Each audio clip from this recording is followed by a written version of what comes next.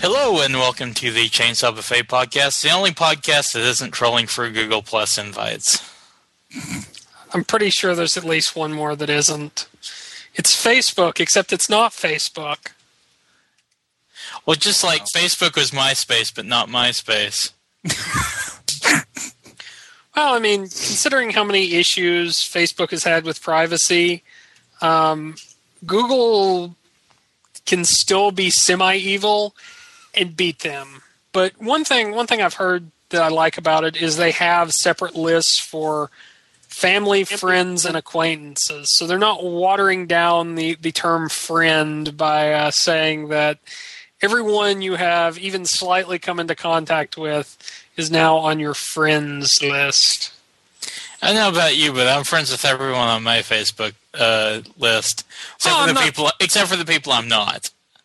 Exactly. My point is, I think social networking can kind of water down understanding of connections. But I was about to say, let's not blame our social ineptitudes on social media. We've had this problem for a long time. I'm not blaming that. I'm not saying that. I think that it is one factor.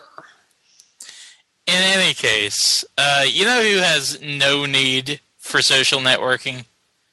Michael Weston. Well, you wouldn't really want to give away your position when you're a spy.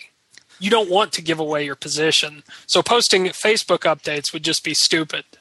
Yeah, it would get you killed. When you're a spy, sometimes you need to check and see what other people are doing.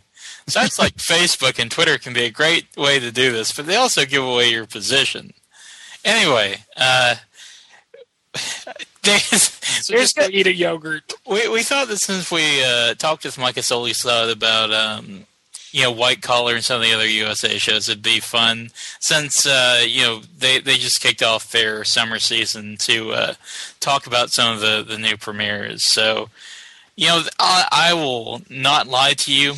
The only show that I have kept up with religiously is, of course, Burn Notice, which premiered last week, and they're getting ready to show the second episode the night that we're recording this. So still a lot of questions as far as what they're doing this year. It seems to be going on a different path.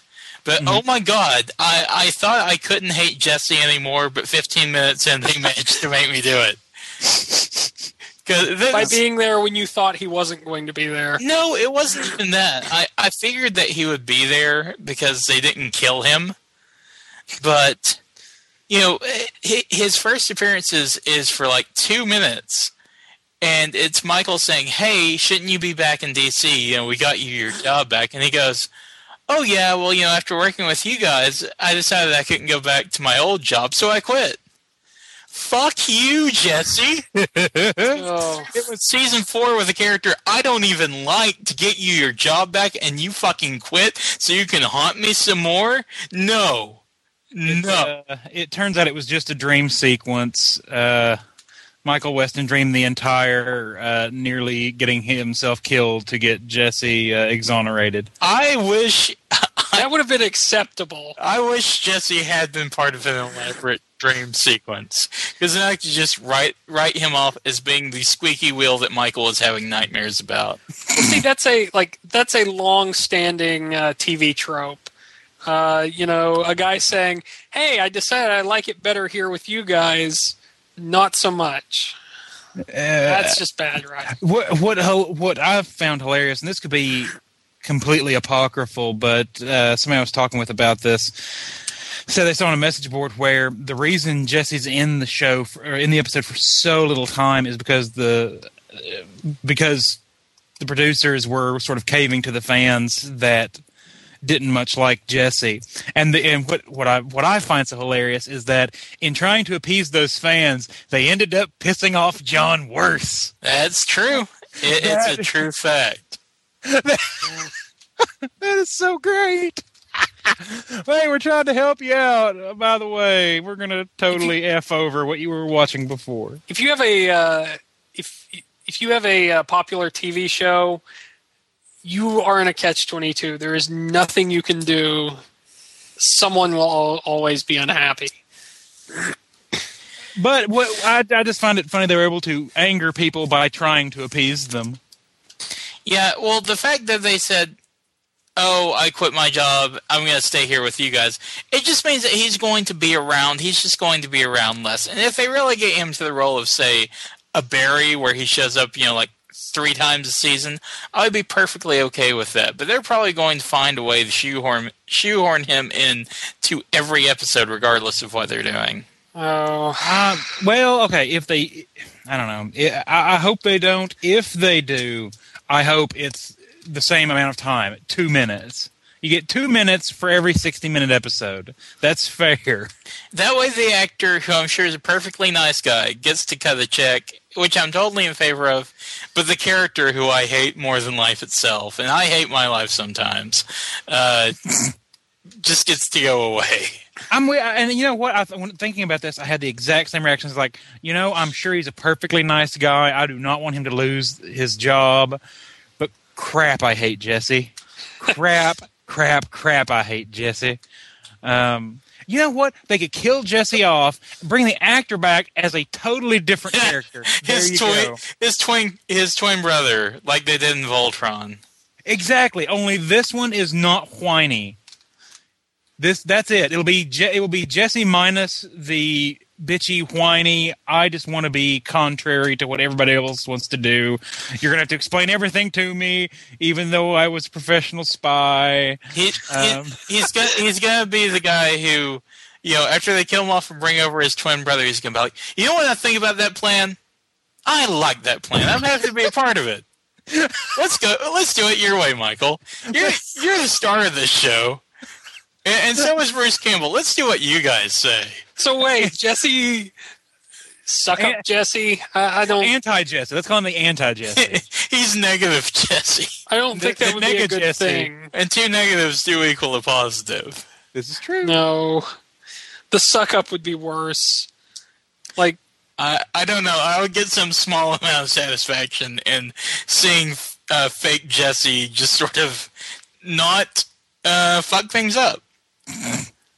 It would be nice for a change, just for a change. Right. it's just painful to watch any show where there are characters, groveling over, the main characters.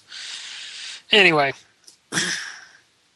I don't know. I think Michael Weston needs a sycophant. That's definitely something that's missing in that show. No. No. Just no. You know why Dylan is so opposed to this? Why? Dylan is Jesse. Dylan is our Jesse. He is. Not. You are. See? You're proving my point for me. You're proving my point for me. You need to shave your head bald. No, and I then don't. shoot John through the shoulder. I have been apparently. nearly To bald save my most life. of my life. Oh yeah. Oh, obviously only to save your life. Right. Oh, I do. I Not will be. I I should state at some point that I have not kept up with any of these shows. I went back and watched Burn Notice and Suits on Hulu, And just so I could actually kind of talk intelligently about them. hooray! So, talk intelligently about Burn Notice. Go. I haven't watched it for a couple of seasons, and it just freaked me out that okay, there's some sort of relationship between Michael and Fiona now, and it's going all plot driven because now he's actually got some sort of overarching mission, and it's just this is the point in most TV shows I've watched where when it stops being about the characters and it starts being plot driven. If they wrap it up, it will be good. If they decide to keep going with it, oh my gosh! I think you're sorely mistaken, because they do this at the beginning of every season, where they kick it off with some sort of huge plot-driven episode, and then in the next episode, it's back to we're doing one-off episodic missions to pay the bills. Yeah, While at the last 5 minutes of every episode, we find out something new about the plot. That's how that show works. The mission of the week. Yes. thing. Yeah, you're right though. I mean, that's the pattern they have followed. So for all intents, I mean, granted, we've only seen the first episode, obviously. I mean, we have no reason to believe that it will be any different. We'll see. We'll see in half an hour or so. Because the first episode of last season, he was in some jungle, tracking down. I forget what it was, but anyway, it ended up. That first episode was like, okay, we're going to do a whole plot-heavy episode, and then right up until the mid-season break, we're going to go back to episodic stuff.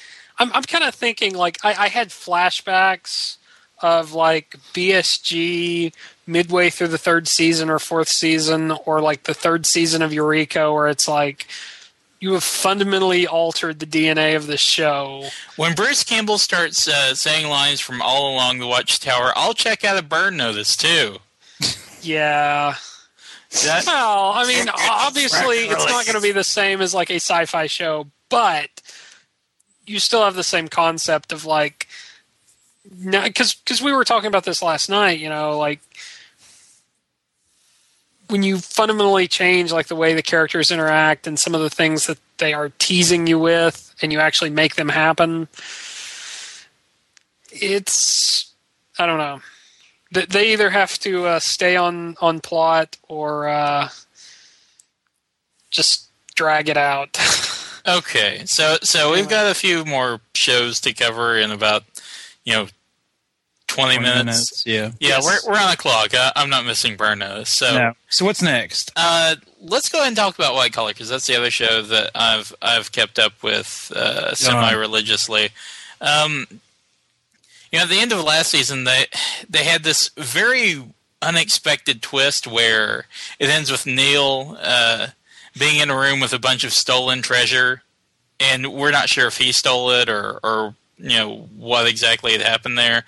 And it turns out this season that Mozzie was the one who stole a shitload of art.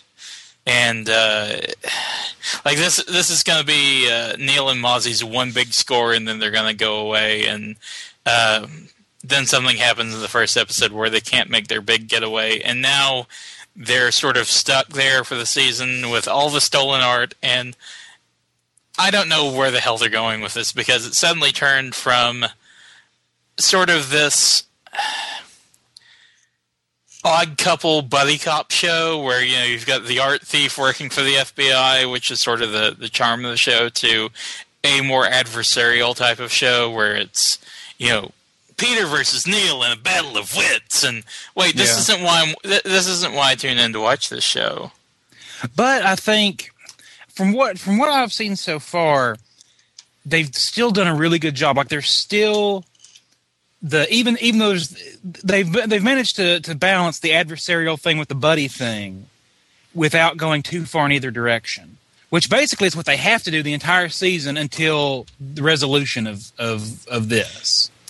Yeah, I'm curious what's going to happen with it, because somebody's going to get fucked over. Yeah. Oh yeah. Yeah. And I don't know. And I'm like you. I haven't a clue. I mean, it could really. I would be equally surprised no matter which way they go with it.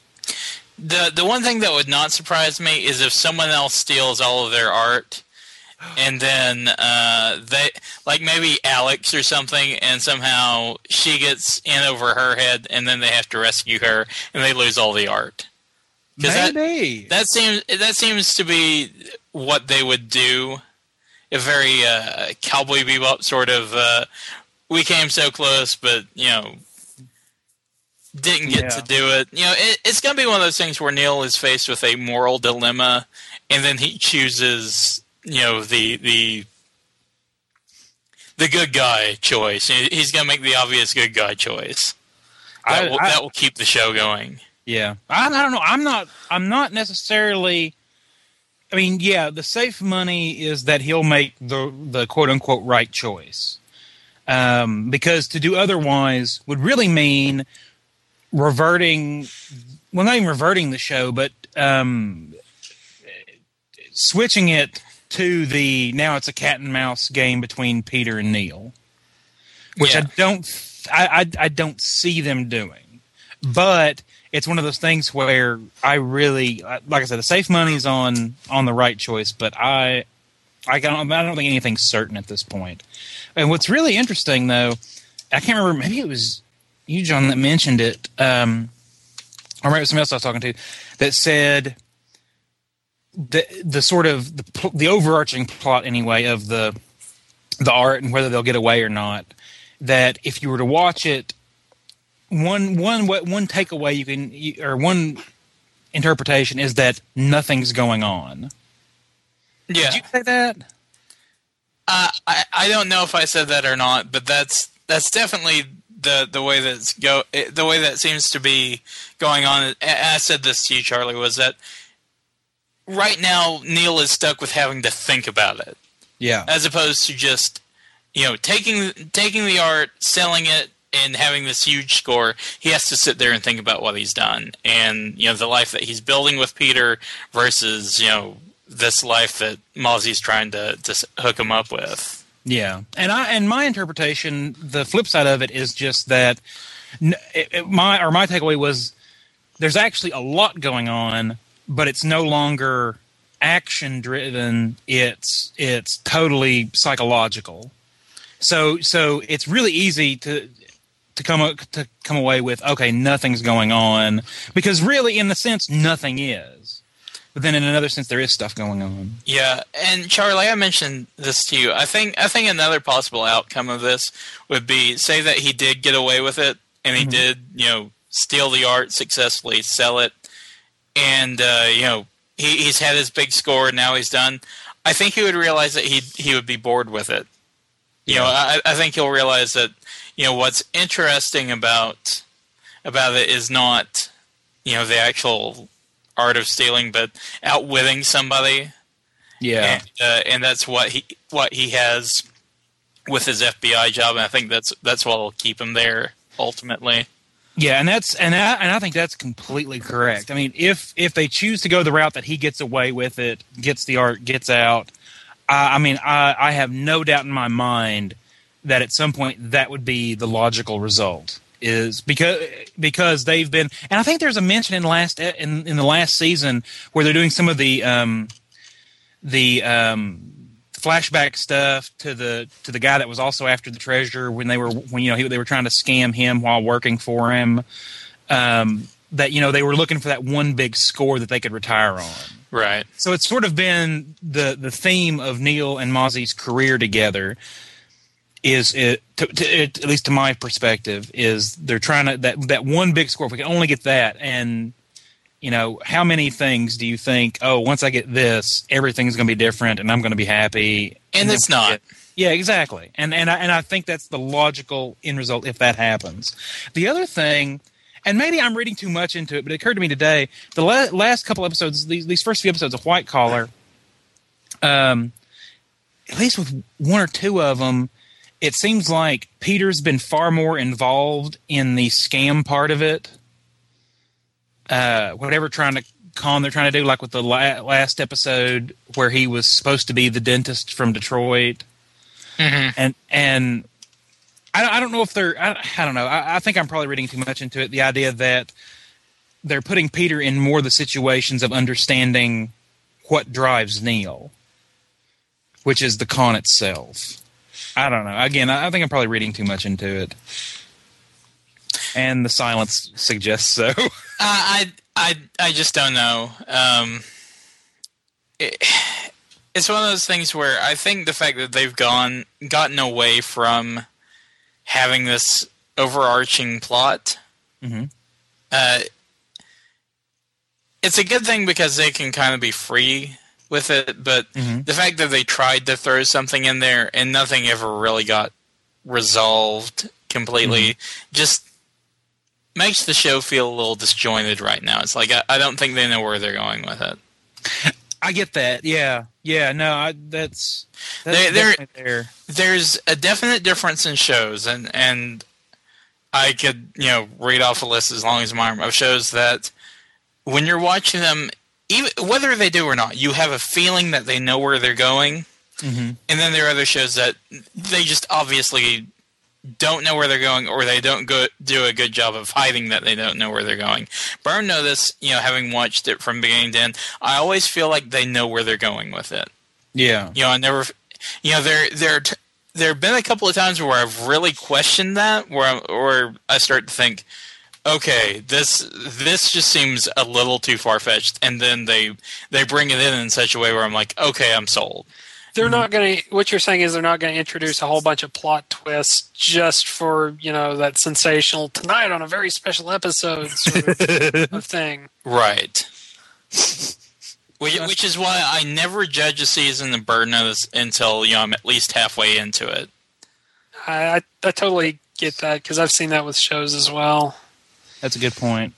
But White Collar, I just get that feeling right now where even though the show, largely because of the cast, is just really super solid, I feel like with the overarching story, they don't know what they're doing. That's very possible. Or they've just fooled us really well. Yeah. Well, we've got about 10 minutes left. Yeah. Let's shotgun some of these other shows that I haven't watched. Okay, All Dylan, right. you saw Suits, right? Yes. Okay, let's go over it. What'd you think? I don't know. Like it's, I wasn't really big on it. I'm not too big on this style of show. Like, I just could not get into White Collar at all. Of course, I'd never seen an episode, but I don't know. Like the jerk lawyer and the jerk genius thing. It was kind of hard for me to like find a likable character. Okay. Yeah, I can see that there's not. Yeah, there's not a lot of. So far, there's not much in the way of care other than the grandmother. There's not a lot of characters you can just plain feel good about. Yeah. Not necessarily feel negatively toward, other than the one sort of partner who's a serious jerk. Yeah. Well, like the genius kid, like he's. I don't even remember their names, but like. We'll just call him Genius Kid because I can't remember it either. He's a likable character, but he always, like, when he's arguing with the lawyer, he always comes back to, oh, yeah, like, he said some line about, like, I hang around stupid people to see how the other half lives or something like that. It's like, wow. I don't know. No, I don't know. I mean, it's not that any of them are bad people, but yeah. But I do enjoy. I did like the sort of back and forth, and it seems like the second episode will be the same way from the previews. The sort of back and forth of, okay, where's this kid gonna turn out? Like he keeps wavering back and forth between this life that he wants and the life that he had. It seems like he's stuck in the middle of it and keeps wavering back and forth. The best illustration of that being when he has that briefcase, full of marijuana, and he's carrying it around, and I didn't even know what was happening, and or didn't understand why he was doing it until the one lawyer points out, no, that's your backup plan, so you can be okay if this you can feel okay with saying no to this to becoming a lawyer and having a better life. Yeah, I thought that was kind of cool, actually. And I liked the overall. It's one of the few. He's one of the few sort of stoner characters that I don't immediately turn off. You know what I mean? Yeah. I know what you mean about somebody's a stoner character and you completely check the fuck out.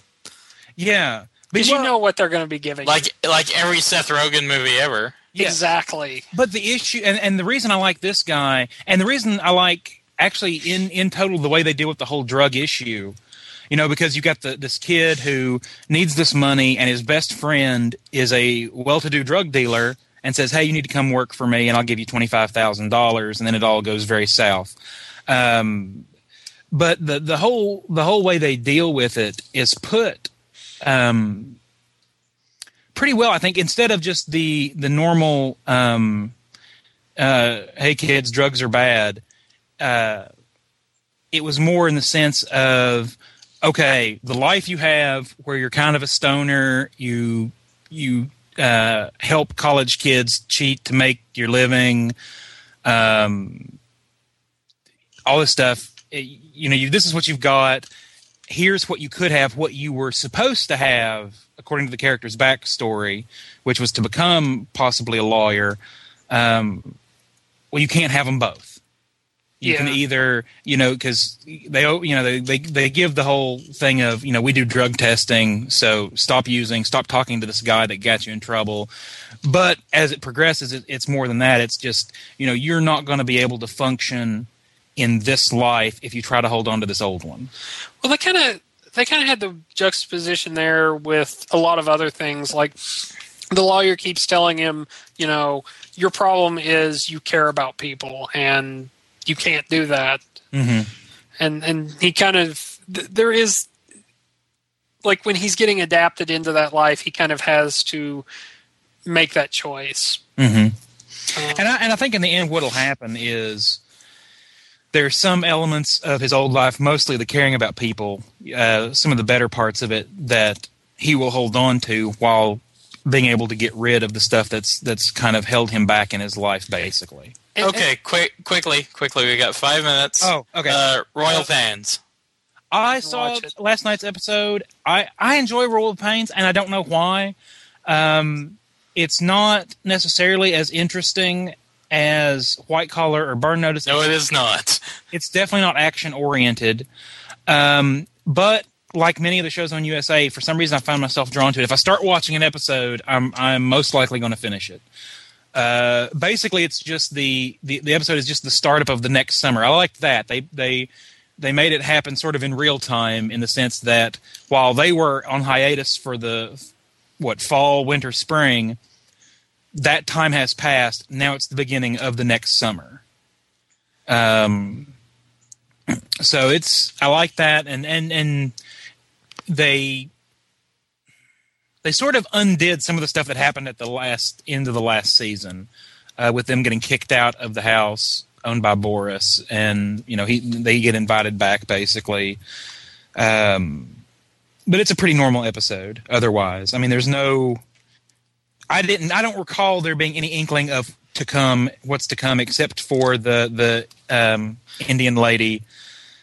That the big turn for her is, she basically broke off her arranged marriage, and at the end of the episode, her parents have disowned her and kicked her out of the house. Okay, quickly, anybody watch Covert Affairs? I have. No. I've seen like 2 episodes of it, and it is basically the same as it was. I mean, I've not caught, unless there's an episode I missed where they explain it. So far, no overarching plot. Into the last episode, the sort of big plot point is that the guy whose name I can't remember, the blind guy. Yeah, Augie. Augie gets a promotion to like this congressional office thing. As a result, it looks like in the future episodes he won't be able to help her. So I don't know how that's going to affect that sort of friendship, relationship.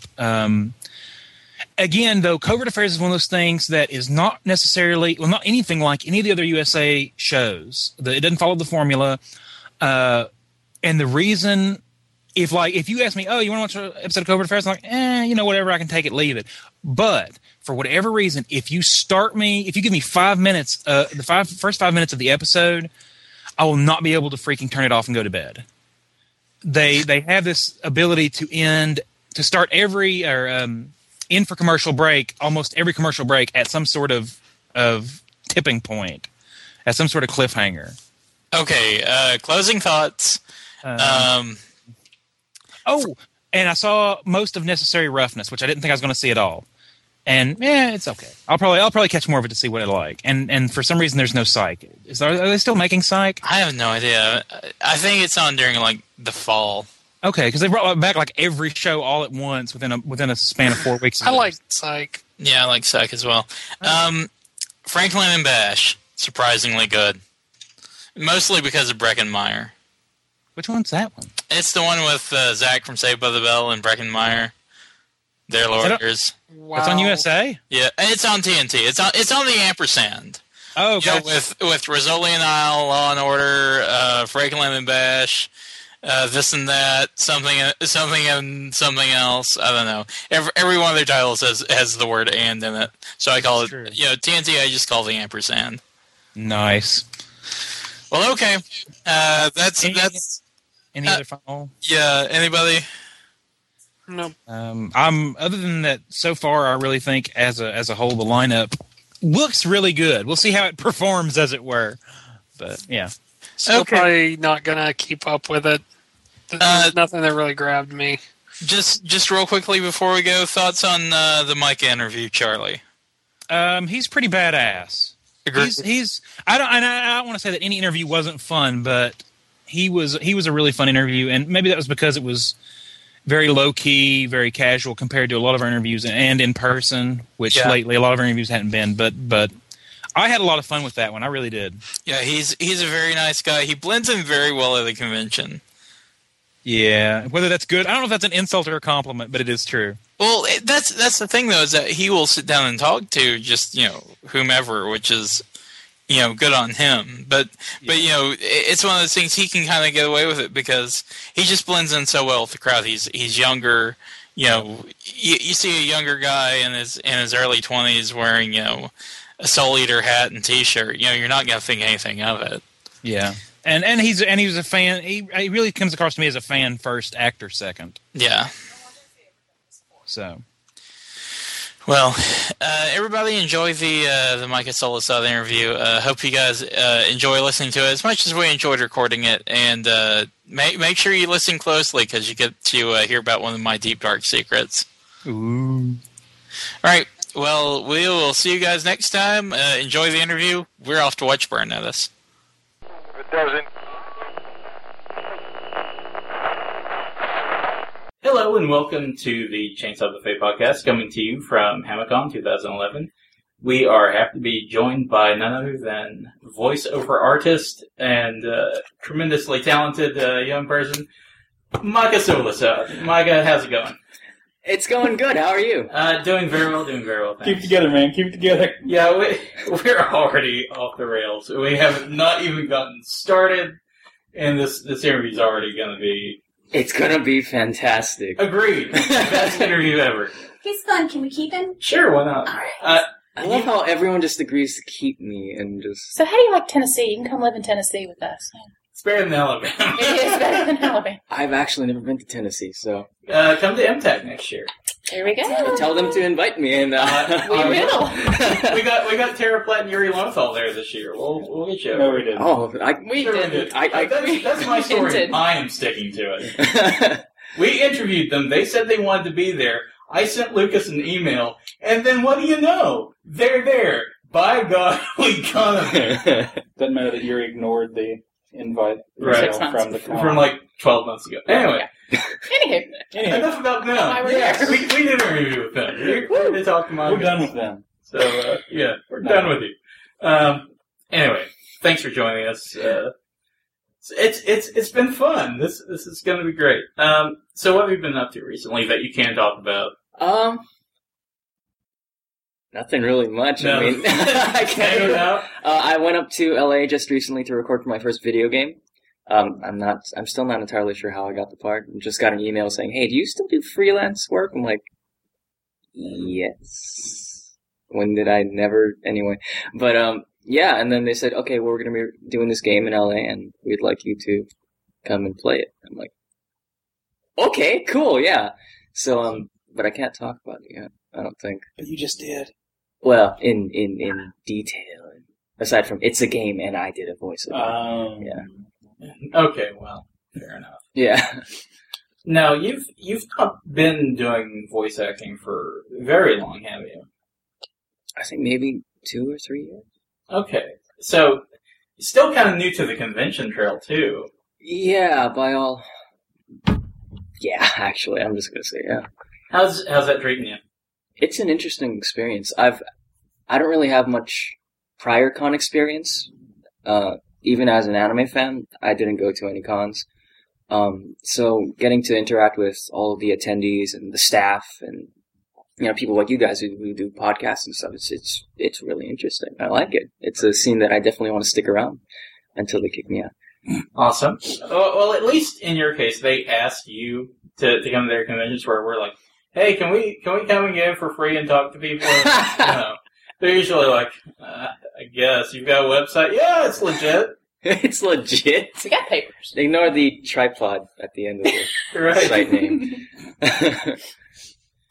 So you did say that you were an anime fan prior to hanging conventions. And what are some of your favorite shows? I'm a huge fan of Rurouni Kenshin. Awesome. Let's see. I hate it when this happens, and I blank out. I'm like, yeah, I swear I'm an anime fan. I like that one show. The one show with the hot guy chick? with the spiky hair. Yeah, the guy with the spiky, and he had like the weird colors. Yeah. There's a giant robot. There's Yes. well, And a cute little girl. in Kenshin.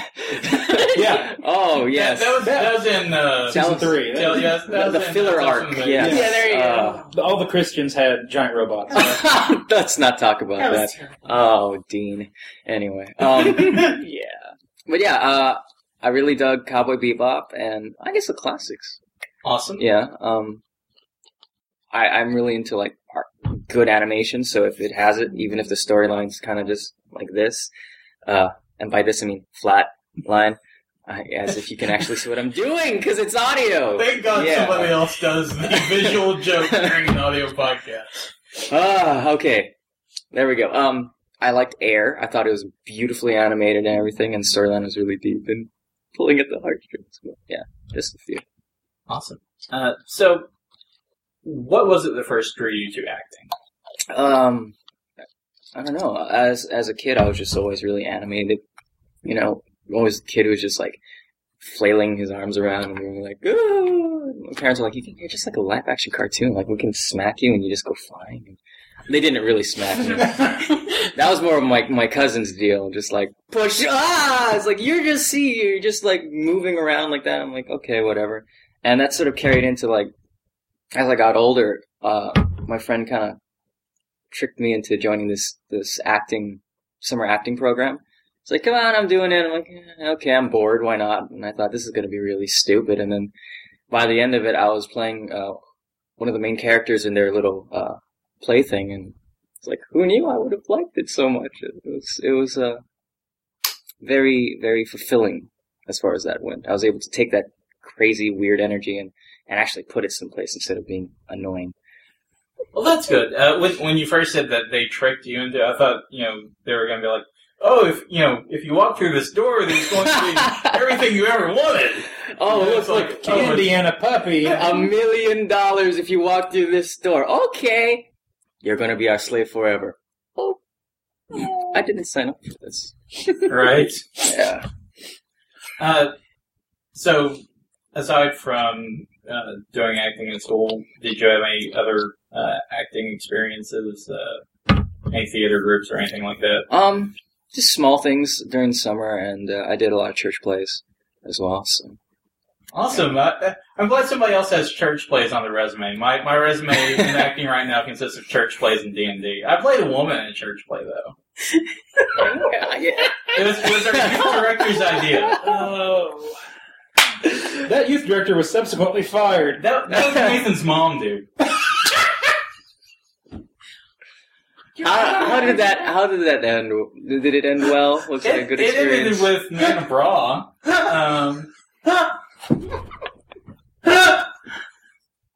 This explains so much, dear.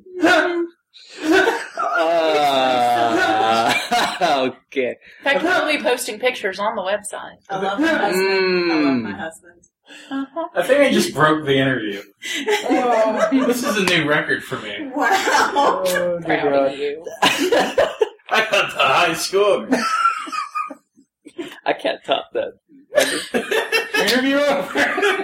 Thank you guys for listening. No. Okay, let's see if we can get this back on track. Good luck. What is the one thing that you want our listeners to know about you? I'm not Johnny Young Bosch. That works. Which there's Really? a follow-up question to that. You'd be surprised the amount of messages on Facebook and emails I've gotten saying, are you really Johnny just under a different name? I'm like, See, now I have a question though regarding that. Yeah. Can you actually produce your long-form birth certificate to prove that you are not Johnny Young Bosch? not right now, no. But I do have my birth certificate to Because, prove it. I mean, having met you both, I know you don't look anything alike, but But He's taller. And as little as I know about acting, I'm pretty sure you have access to makeup artists and special effects wizards and regular wizards, and you can probably change your form. If I had access to that, I would be using it right now. Someone played the pity card. Listen. Now we feel bad for you. We're going to put a picture of Micah next to a picture of me, and then be like, okay, who would you rather be in this scenario? And I'm pretty sure that in 100% of the vote, it's going to be Micah. Except for you. Or we could just walk down to I the... will not vote for me. I'll vote for you. I'll vote for you. I appreciate that. I'll vote for you. I kind of have to. Oh, But I do think Mike is a cutie. right. Right, if you vote for him... Spit take. Let's tell them we can march them out to the lobby and say, okay, ladies, gather around. My girlfriend would have something to say about that. Is she here? Yes. Blast. Actually, she'll be the first one to come, so then I don't have See, to there worry. you go. Yeah, unless she's trapped in Artist Alley, then I'm screwed. Well, we can go get her and bring her. Yes. And just make sure she has enough money for bidding. Yeah. Yeah. I'll go to charity. She'll just use... So, getting back to the whole Johnny Young Bosch thing, I've never seen Micah and Johnny in the same place at the same time. Really? Good point. You missed Comic-Con. Well, clearly. So you have been in the same room together. Yes. So it's not a Bruce Wayne Batman kind of situation. No, not by any It means. wasn't like Johnny got up and been like, excuse me, I need to go get some water. Johnny, there's some water. I need to go get the good water. The good water. The voice actor water. Yeah, and then Micah comes back and I'm like, oh, sorry I'm late. I got caught up in traffic. Oh, wait, look at the time. I have a doctor's appointment. Hey, Johnny. Yeah, I don't think I could pull that off very well. I'm not very smooth in that aspect. I kind of just trip and fumble a lot. So if that were to happen, then it wouldn't last very long. All right. Unless it's all an act. It's an act. As far as... look at me, I'm trying to be all serious again. It's not going to work for us. Sorry, I'll be... That's okay, we already had my cross-dressing moment, so I kind of shut our credibility. Anyway, going forward, do you have any aspirations towards doing any on-screen work? No, not by any means. I'm cool doing voice acting.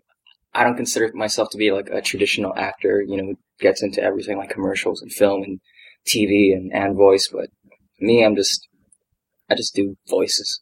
Awesome. Yeah. That's the thing. If you're able to do it and you're happy doing that, more power to you. Yeah. Who would you say has had the biggest impact on your career? My family.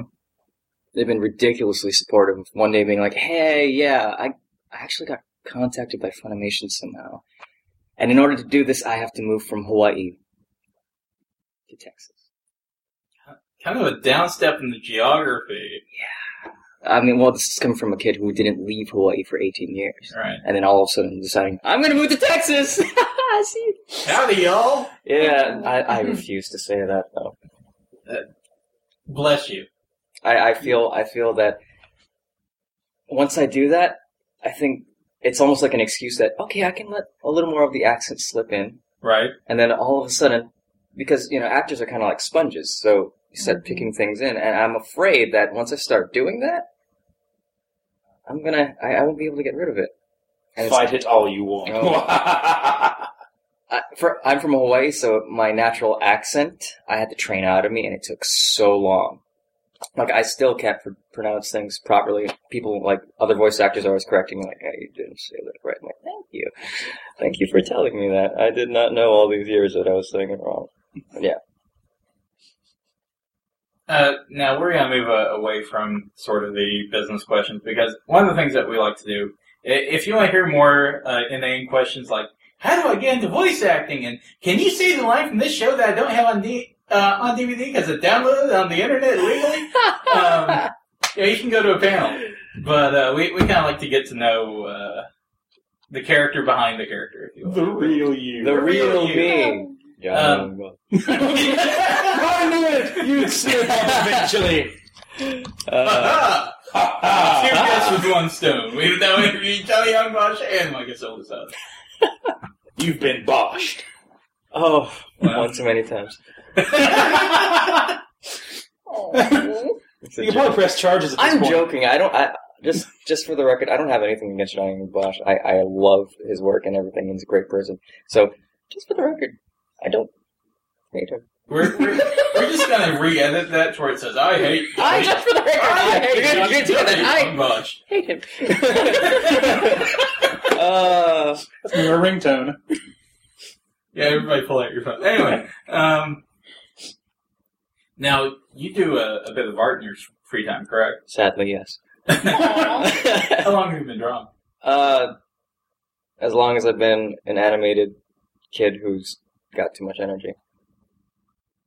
For more technical questions, I'm going to pass this over to Liz because she actually draws, and I can't draw a straight line. Technical. So when you put the pencil on the paper, And your perspective. And then, is there a certain medium that you prefer traditional pencil and paper. versus the digital? I've tried that, and I've spent hours bashing my head against my desk and being like, okay, when I turn the tablet, it's supposed to make... No. Anyway. If you ever figure out how to do the pen tool and outline something, please let me know. I can't ink worth anything. Neither can I. See, I cheat because I use a pencil and I just darken it in Photoshop, and they're like, your lines are so perfect. I'm like, it's called Photoshop. yeah. Nice. Very nice.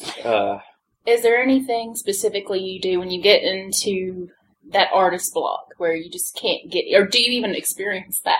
All the time, more often than actually doing art. Yeah. Yeah. It's kind of frustrating, but I think a lot of it is just your perspective. You get so caught up in this, you just need to just kind of stop for a bit. So a lot of times when I get an artist block, I just don't draw. I just go out and do something else and find inspiration and then be like, okay, I found it again, you know? Yeah. Yeah, I just recently bought an art book from one of my favorite artists, and I was like, okay, artist block gone. I've found a lot of inspiration and techniques that I thought, you know, I can apply this to my art. So, who are some of your favorite artists that inspire you?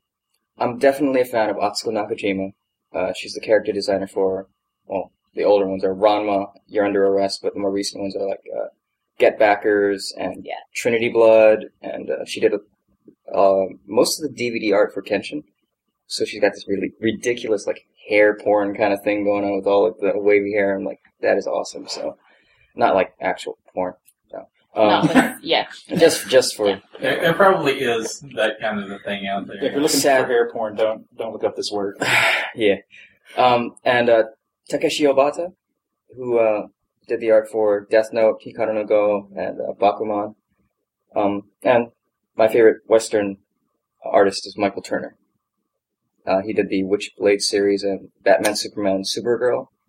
Yeah, very good. And unfortunately, he passed away, but his work is still awesome. One thing that we saw on your website, because I always do a little bit of e-stalking and try and peer into your soul. You're a fan of White Collar, right? Yes. By the time that this goes up on the site, the new season will probably have started. But what do you think happened at the end of the last season? I actually didn't finish last season. Oh, did you not? No, because by the time I actually got around to watching it, they took down the episodes online. I'm like, no. Okay, well, I probably shouldn't spoil it for you. No, I'll probably run like a marathon. Yeah, I need to catch up on what happened. I'm so miffed. But yeah, it kept getting more intense, and I was freaking out at every turn. And I think it's one of the best chemistry that I've seen in a while in a television show. Do you have a favorite character? Neil and Peter are just fantastic. I want to say everyone else they did a fantastic job too, but their chemistry specifically is just ridiculous, especially in the episode where they switched roles. Oh, yeah. I thought that was just hilarious because they got their mannerisms down, and it's like, you have to be really ridiculously close as actors, as friends, to be able to pull that off because, I mean, seriously, it was just so much fun to watch. Now, do you like any of the other USA shows? I used to watch Monk, and I'm a big fan of Psych. I've yet to get into Burn Notice, but I hear it's very good. Love it. Yep. That's about it, I think.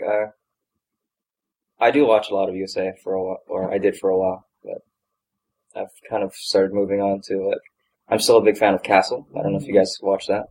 Not yet. Castle. It's very good, very funny. And Lie to Me, which is good. on Fox. It's cool. I can't quite get past Nathan Fillion as anything other than Malcolm Reynolds. Yeah. Well, I'm a Fillion supporter, so any work that he gets, I'm just like, yeah, man. You go. You get out there and get some work. Yeah. Charlie, I believe this leads into one of your favorite shows. Doctor Who. Oh. Who's your favorite Doctor? Oh, why do you do this to me? Because I hate Because you. when we find another person who loves Doctor Who, It it's changes inevitable. because every time I watch a certain Doctor, I'm like, that's my favorite Doctor. And then True. and then the series ends, so you move to the next series, and I'm like, okay, that's my favorite Doctor. And then you start thinking, wait, I kind of miss the other Doctors. So you go back and watch them again, you're like, yeah, they were definitely my favorite Doctors. So. But right now, since it is the 6th series, Matt Smith is my favorite Doctor. Until I go back and watch, like, Tennant, or Tom Baker, or any of the other guys, like Peter Davison. So, I don't know. I like the Doctor in general. See, I've yet to watch any of the anything before. Like, I haven't even seen all of the David Tennant ones because I caught them all in reruns, so it's always jumping around. And then I caught some of, and I can never remember his name, the guy before him. Oh, Eccleston. Yeah. Yeah. And then I think I've seen all the Matt Smith ones, but I've not gone any further back than Eccleston. I've got some friends that, before I even knew what Doctor Who was, that they loved the old stuff long before they brought it back. Yes. But and they would tell me all about it in great detail, and be like, oh, okay. Yeah, I've seen some of the old ones, just like bits and episodes that people have recommended, saying, this is really good. But yeah, I came in, I never wanted to watch Doctor Who. In fact, sci-fi really isn't my genre. I can't, usually there are a lot of plot holes and, hand-waving of, well, this happened, but we're not going to really explain it well. We're just going to, and then we wished it, and it happened, and then we move on. And time travel, because you can never do time travel right. And so, Doctor Who, both instances at the same time. I'm not going to touch that. But I saw the trailer for Series 5, which featured the Weeping Angels. Oh. Yes. And I was like, okay, that's creepy. I want to know what that is. So I watched... That was the episode Blink, the first one with the Weeping Angels? I actually watched Time of Angels first, from Series 5, where he goes to the planet, and then they're like, yeah, this planet the inhabitants were two-headed. Oh, that one, yeah. All the statues had one head. And so finally, at the end of the episode, when he turns off the light, you find out that all of the statues were... Spoilers! All of them were... Yeah, that was freaking awesome, because I didn't see it coming. It never occurred to me when they were talking about two heads. Right, statues only exactly. had one. That part just went over my head. So when I saw that, I'm like, oh my gosh! Wait, you actually tricked me. A sci-fi show tricked me into thinking that I was safe and happy. No. And so I went back and I watched Blink, and I'm like, this is freaking me out. And of course, I learned about the joy of Stephen Moffat's work. So ever since then, I'm like, okay, I'll give Doctor Who a try. I trust you. Watched from Eccleston to, well, kind of skipped through Eccleston. I didn't really care for Rose as a companion. She's all right. She pissed I like me Martha better, but... Yeah, she's very flaky as far as her relationships go, and I don't like that, so I just kind of ignored her for a bit. Definitely watched all of Martha and Donna and into this new series. But yeah. Holy cow. Blah, blah, blah. That's a cool show, though. Which, I have to admit, at first, I wasn't so sure about Matt Smith. Right. They killed off Tennant. He was my favorite. I loved him. He was incredible. But he's charmed me. Matt Yes. Smith is wonderful. It's weird because Tennant, when I went back to watch him, I noticed he has a true Doctor quality where he's funny and everything, but he's embittered. Once he becomes the oncoming storm, and he has this noble attitude about him. But Matt Smith, he kind of lacks that. But he's endearing. He's clumsy and he makes a lot of mistakes, but then don't really get him mad because he has this childish outbursts that really are pretty frightening. So it's interesting how especially since he's so young, how he took that role, and I think he's done a fantastic job. Definitely. What do you think of Amy Pond? I like her. I think she's a strong companion. She's not always needing to be saved. There are instances where it's like, Doctor, help us, but she can think for herself. I love Rory. Yes. And every Sunday, since I don't have a cable, I watch it online. So the next day, I found that the weekend is just filled with me raising my fist to the heavens, yelling, Moffat! Why did you kill Rory? Yeah. It'll never end. Mm-mm. So who do you think? How? So you are current on the Matt Smith episode? Yes. Who do you think River Song is? I have no idea. I don't want to make any assumptions because, see, the thing is, I've tried to like predict what's going to happen in the series, and I've always been wrong because Moffat's just like, you think it's his? No. Yeah. No. Exactly. You have to come up with the last thing you could possibly think it could be. Because like I want to say it's his wife or something, but it's like that's so simple. That's too simple. Yeah. And if it is, then I'm going to be kicking myself. Like, why did I predict that? Yeah, I don't know. She's a fantastic character, though. Yeah. And I'm so glad they brought her back because after her end in Tennant's arc, with the I was just library. like, she was such an interesting character. And then when she did come back, I'm like, you did not, because their timelines that makes That's what makes it really interesting, right? Yeah. And the fact that they're living in opposite directions. But I do love that we know in any given episode when she's in danger, she's not going to die. Yeah. Because True. you know how she Because dies. we know how she dies. So that's the one thing you can predict is I know you're not going to die this episode. Her ends is not, as the series goes on, she's not going to die because we're moving backwards. Exactly. Which is kind of freaky. A little bit. Yeah. It's kind of the only character in the series you can be sure isn't going to die. Yeah. It's already happened. Exactly, right? It's like, you hear the doctor's regenerations are coming short, and keeps talking about how old he's getting, and you're like, oh, no. But her end is set. If anything, we're watching her pass as we move forward. Wibbly wobbly time. And that's why it works. Right. That's because they don't take it seriously. That's how they can pull off time travel and all this weird sci-fi crap. But that's the weird thing. They don't take it seriously, yet it's serious business. And you're like, well, you can have a fun romp through, like, messing with history. Being like, oh, so that's how the Watergate tapes were destroyed. Mm-hmm. Yeah. Or, wow, so that's the reason why this object is here and represents, and it gets so deep, and you're like, is this supposed to be time travel and happiness? Why did you do that? Yeah. Like Girl in the Fireplace. I don't know if you guys seen that episode. Yeah. I was just like, I'll keep watching. I'm a bitter person for watching a few sci-fi shows as a non-sci-fi fan. All right. Sorry. You done? Did we just spend the last 30 minutes talking about Doctor Who? Speaking of which, that reminds me of that one time. No, sorry. And that one episode. And you Doctor Who. Don't get me started. I should have saved that for my Geek Out panel for today. You can still do that. Yeah, they won't hear No, this. this will be weeks. Oh, yeah. Yeah. Anyway. This is for all the people who aren't at Hammock on that panel. We can say you heard it here first, but it won't be true because you probably will have heard it somewhere else. It was spoken here. It was spoken here first. Just delay and Yeah. So you're just jogging your memory for your panel later on. Thank you. Good. You're welcome. It's what we're here for. And then I go to my panel like, We'll send you some audio. can I steal the whole podcast and just play it on my panel? I'll dub it over myself. Yeah. Visual joke. It was awesome. It was awesome. You should have been here. Oh, but you weren't. Oh, too bad. Oh, too bad. What? So, do you have any other hobbies or side projects besides what Knitting? we talked about? Knitting? No. I like music. I'm not very good at it, but I like to play the drums and guitar. I play the drums at my church occasionally when I'm not working. Mm-hmm.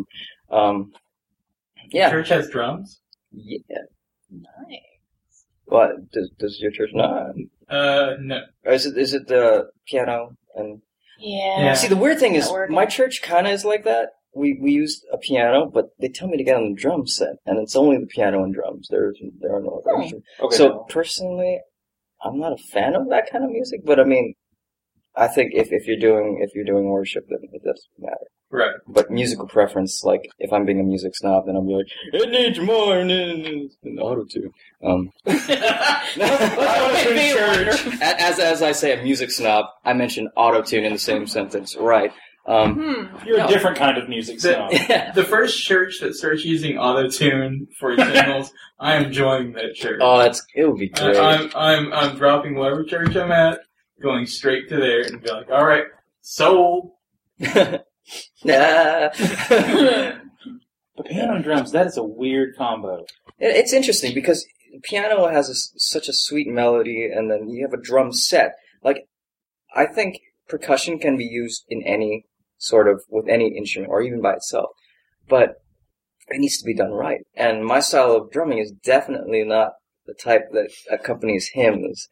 But for Christmas, we did a rendition of God Rest You Merry Gentlemen, Mhm. and I pulled out some rock beats. And the thing is, I think our church doesn't like that kind of music, but afterwards, after we finished it, they're like, I never thought I could like a rock version of God Rest You Merry Gentlemen. I think this really was cool. I'm like, that wasn't my drumming. I actually listened to a band do that, so I just pulled out what I heard from them. But How do you keep from drowning out the piano? Because I've noticed in most churches that use like contemporary worship band type stuff, they usually have to encase the drums in a whole lot of plexiglass and wood. I use different sticks. Oh, And I've learned from I used to play drums back in Hawaii for my worship team. For the worship team. I was just a they kid. worshipped him. That's his worship team. I've learned to just, as a drummer, you have guest drummers come in and they kind of just drown out everything, and it becomes instead of focusing on the worship, you focus on them, and I'm like, I don't ever want that. So I got sticks that kind of just they don't make such a harsh sound, and I play softer so that it kind of blends a little more instead of being like yeah and bashing the cymbals and Wow. yeah. Sorry. Thank you, Cleveland. 1, 2, 3, Yeah. Worship death metal. God. Yeah. So definitely don't want to be doing that, when it's supposed to be really, really light and I'm watching the blips on my computer. They just went nuts. sorry. Sorry, computer. We can auto-tune that. Nice. We should just auto-tune the entire podcast. Auto-tune the podcast. You should Yes. make a new YouTube channel called that. Hide your kids, hide your wife. Oh, John, no.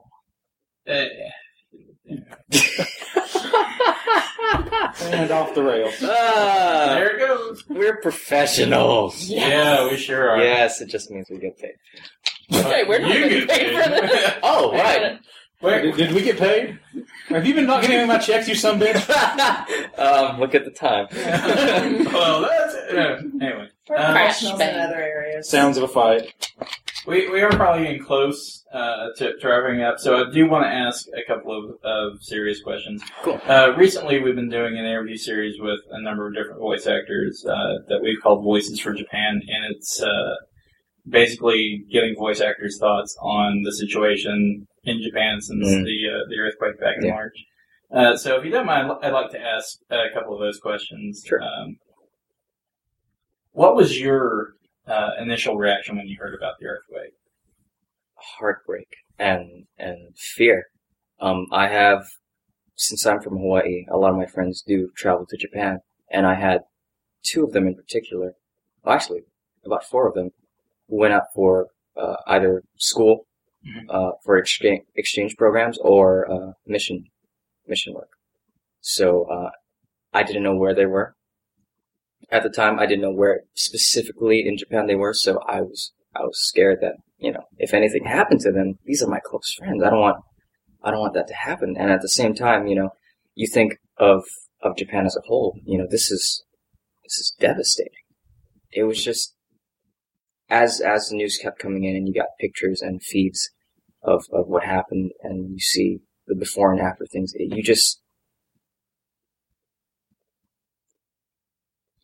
All you can really ask is just, why? How? I mean, an earthquake, tidal wave, volcanoes, nuclear reactors spilling out their badness and everything, and you just have to wonder, all this at the same time, I mean, was there a reason for it? Right. And so, and it was really important to me because I'm half Japanese, so, and Japan has had such a huge impact on my life. I mean, you know, I do voices for Japanese cartoons, you know, till this day it still follows me, so I was just...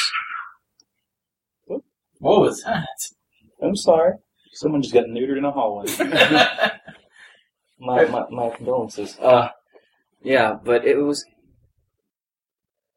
heartbreaking. I mean, even when during opening ceremonies they showed a video of just all the damage that happened after the earthquake, and it took a lot not to just tear up and. Yeah. Well, you actually answered my second question, which is usually, how's Japan impacted you personally, professionally? But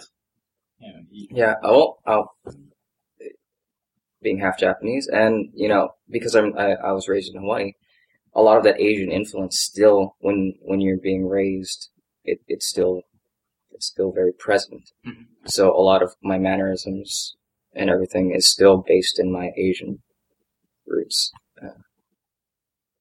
And I don't know, it's so weird to think that even though I can say I'm an American, even though I can say I'm mixed, still feeling that sort of, because it's such an important part of my life, that pride, you feel almost like you're a part of that. Mm-hmm. I was in a British shop after it happened, and this lady came up to me and was like, "Are you Japanese?" And I'm like, "Yeah." She goes, "I just want to say I'm very sorry for what happened." And you know, it's like, to me, I'm not even pure Japanese.